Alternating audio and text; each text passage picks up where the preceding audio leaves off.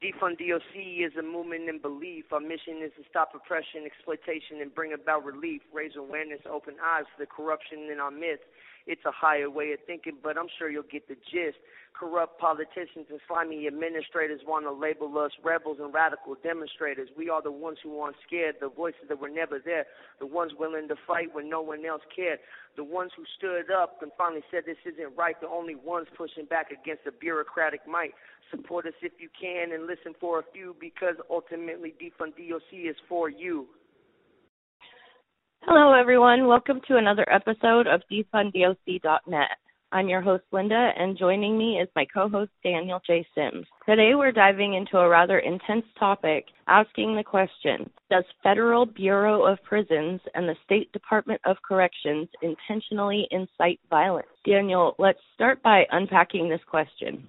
Absolutely, Linda. Hello, everybody. It's Daniel, your stigma-popping 20-year inmate. I'm also a big fan of Sour Patch Kids and Nintendo, old-school Nintendo with the Zelda. Okay, so this is a significant and sadly a very real issue that is being dealt with inside prison. The scarcity of resources in prison environments is a major factor that incites violence. It leads to murders, assaults, and strong-arming within prison populations. This scarcity incentivizes the formation of prison gangs and fosters their proliferation. You're saying that the scarcity of resources in prisons is a deliberate strategy? Yes, Linda. In fact, it could be cured overnight. The fact is, the scarcity is an artificially manufactured phenomenon.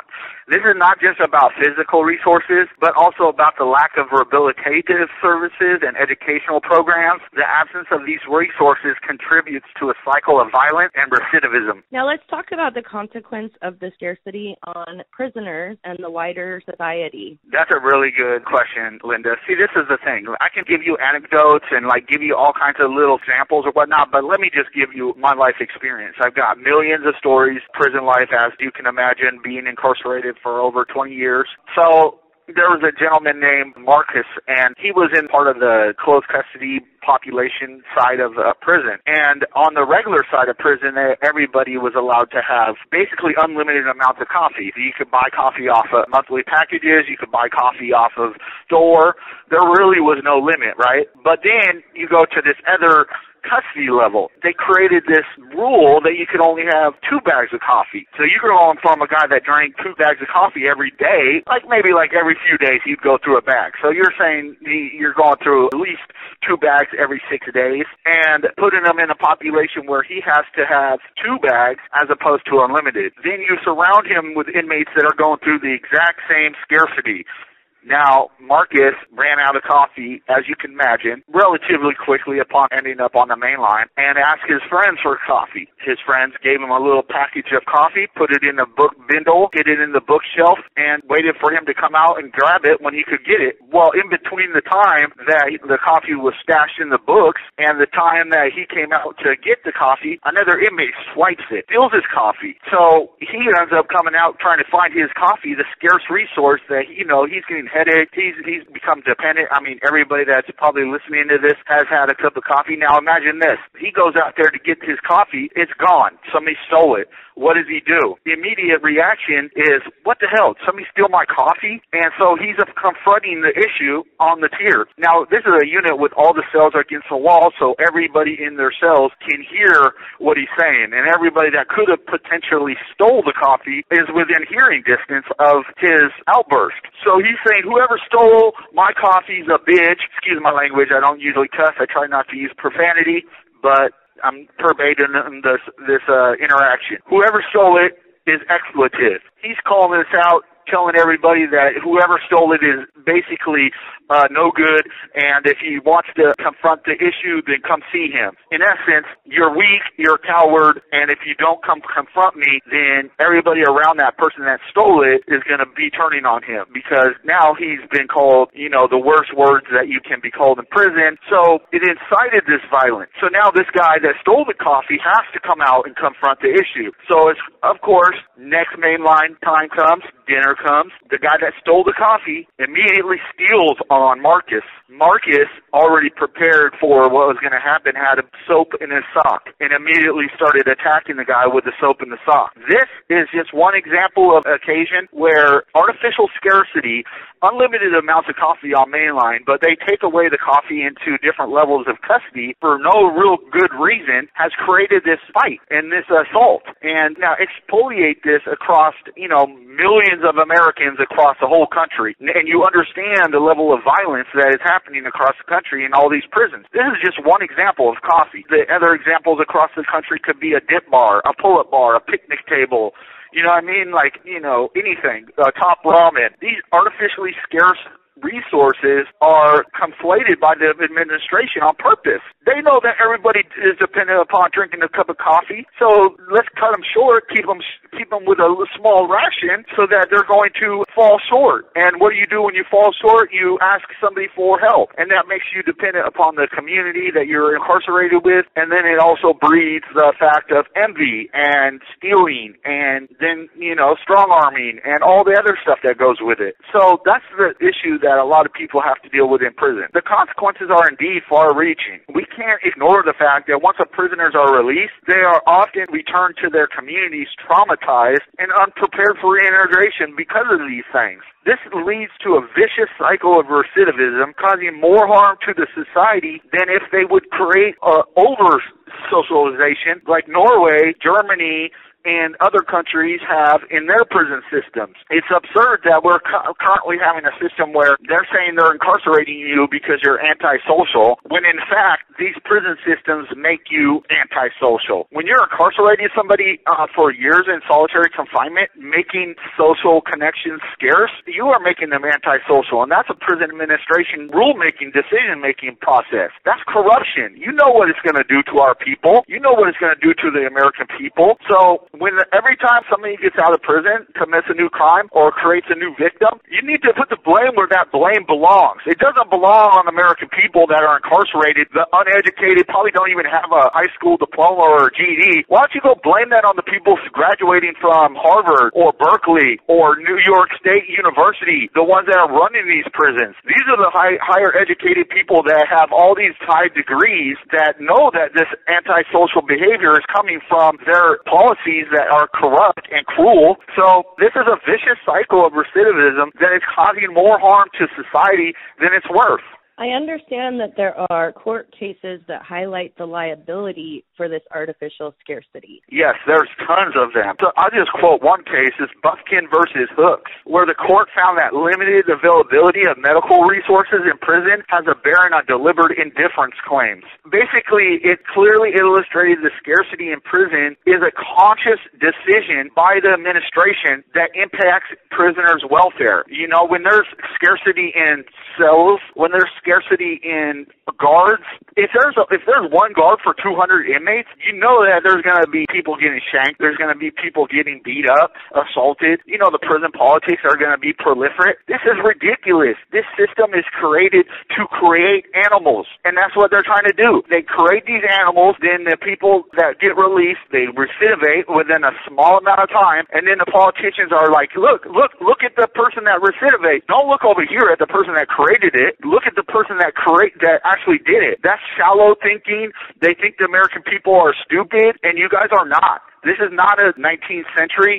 People can look up data and facts, and the data does not match. 82% of Americans coming back to prison, and it's not because they're inherently bad people or criminal people. I'm talking about nonviolent drug dealers coming to prison, getting into violence in prison, and then getting released and becoming, a recidivist. So what can be done about this?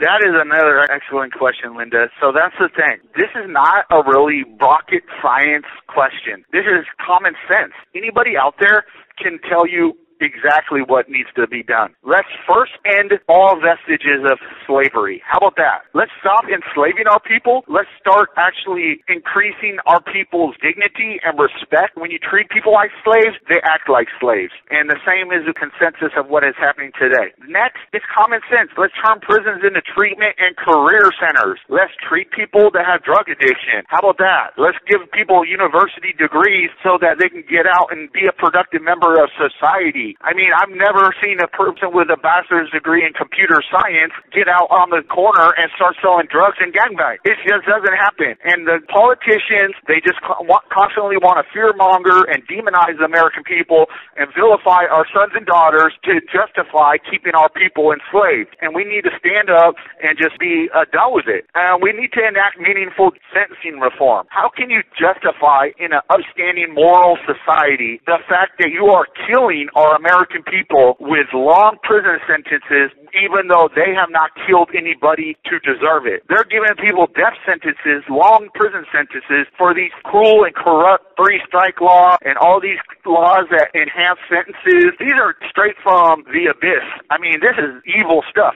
How can you justify in your mind killing somebody with a long prison sentence when they haven't killed nobody? That's unethical. It's like immoral. These people are going to be judged in the afterlife, no matter what you believe in, whether you're a Muslim, whether you're a Jew, or whether you're a Christian or a Hindu, whatever. Whoever can justify killing people that haven't killed nobody, that is corrupt, mindful thinking. So yes, we need to enact meaningful sentencing reform. That has to happen. All this stuff goes hand in hand. So yeah, Linda, I think that there's many things that need to be done, but those are the three things that we need to do. Prisoners have to have the resources they need to reintegrate back into society. So ending prison slavery does that, treatment does that, career does that, and then letting them go when they've done those things is sufficient for paying the debt to society. And don't get it wrong. I'm not saying the prisoners should be getting all this money from their labor, even though that should be an absolute right that's been endowed upon the American people by their creator, but I believe that the victim should be compensated for their harm. A person comes to prison for an assault or whatnot, the victim should be compensated from the wages that the person makes in prison, and then the rest of the money goes towards that prisoner when he gets reintegrated back into society. So why does the prosecutor constantly use the cop-out, this is a slap in the face to the victim? How about it's a slap in the face to the victim that these people that commit these crimes go to prison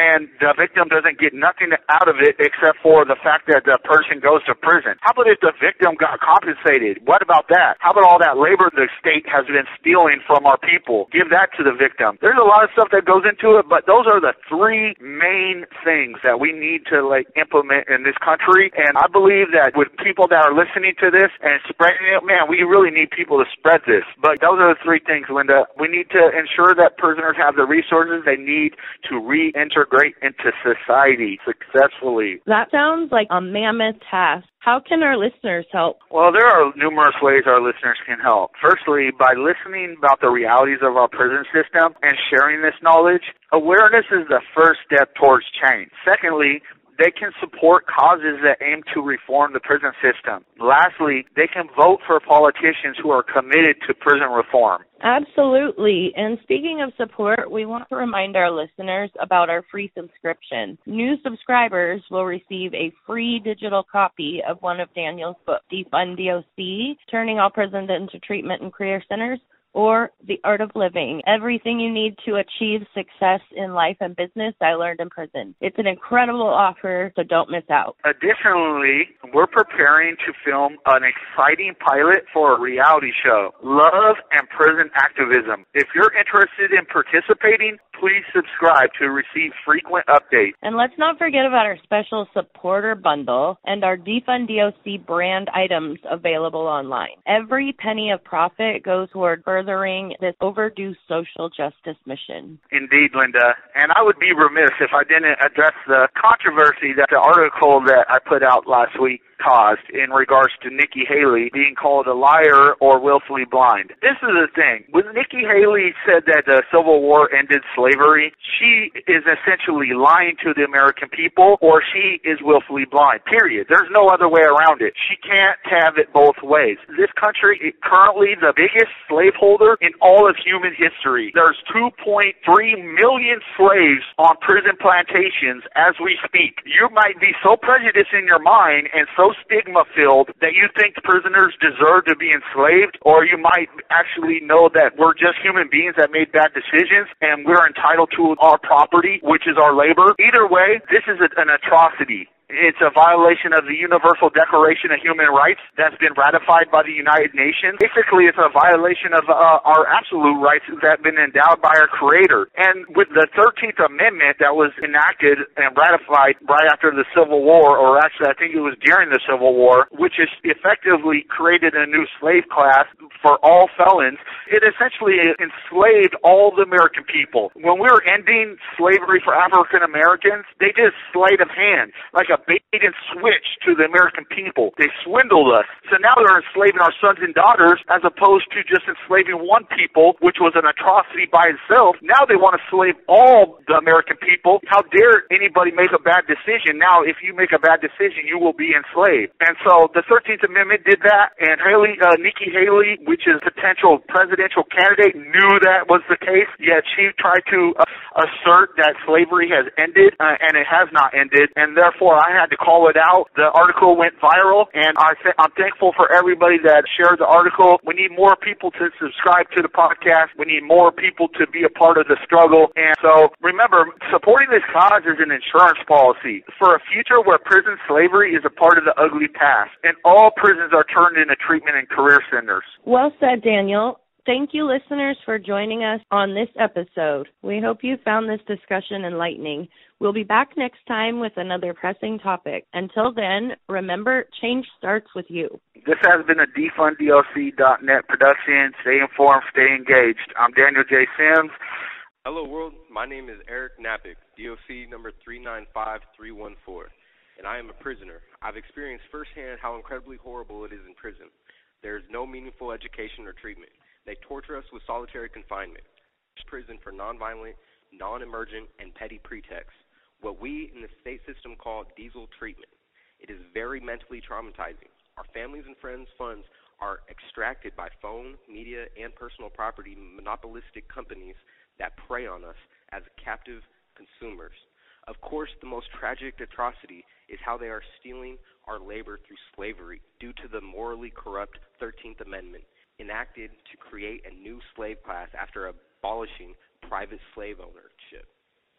Now, every state exploits prisoners' labor through slavery. It is sickening. All this is why we need you to become a certified prison reform activist. You don't have to be an ex-prisoner, felon, or have any experience in the criminal justice system. All that matters is you love the American people. In the special offer section, you can receive a free digital copy of Defund DOC, Turn All Prisons into Treatment and Career Centers, a free certificate as a prison reform activist, free online support, free network opportunities, free activism event opportunities, and free eligibility for prizes, trophies, and a grand prize of $1 million within global accreditation, MGLLC, rules and regulations. We desperately need an army of certified prison reform activists to end this evil and corrupt system. You will be the new Underground Railroad. This is the civil and human rights fight of this generation. Join today. Thank you. Hey everybody, my name is Adrian, and I am very excited to recommend Daniel J. Sims' 3 amazing books. In his book, Hopeless in Seattle, a Foster Kid's Manifesto, he reveals some heartbreaking stuff. For instance, he tells us how he was abandoned by his parents, abused in foster care, turned to running away and living on the street, sleeping in the newspapers, bins, and even stolen cars, and ultimately was institutionalized, sharing deeply painful events like when he was stabbed. It is a compelling read. In his book, The Art of Living, Everything You Need to Achieve Success in Life and Business, I Learned in Prison, breaks down fundamental maxims he's distilled from over 20 years in prison. It is a profound book. And of course, his book, Defund DOC, Turning All Prisons into Treatment and Career Centers, is a remarkably concise and comprehensive book detailing the failure of mass incarceration and providing the solutions to massively reform it and reduce recidivism significantly. Every prison reform-minded person needs this book. Each book is available on Amazon, Barnes & Nobles, or other booksellers, but special to DefundDOC.net. You can get all 3 digital books for this price of one. Check out the special offer today. You will be happy you did. He's a really good person and amazing author. Plus, you will be helping the social justice mission. Get them now. Thank you.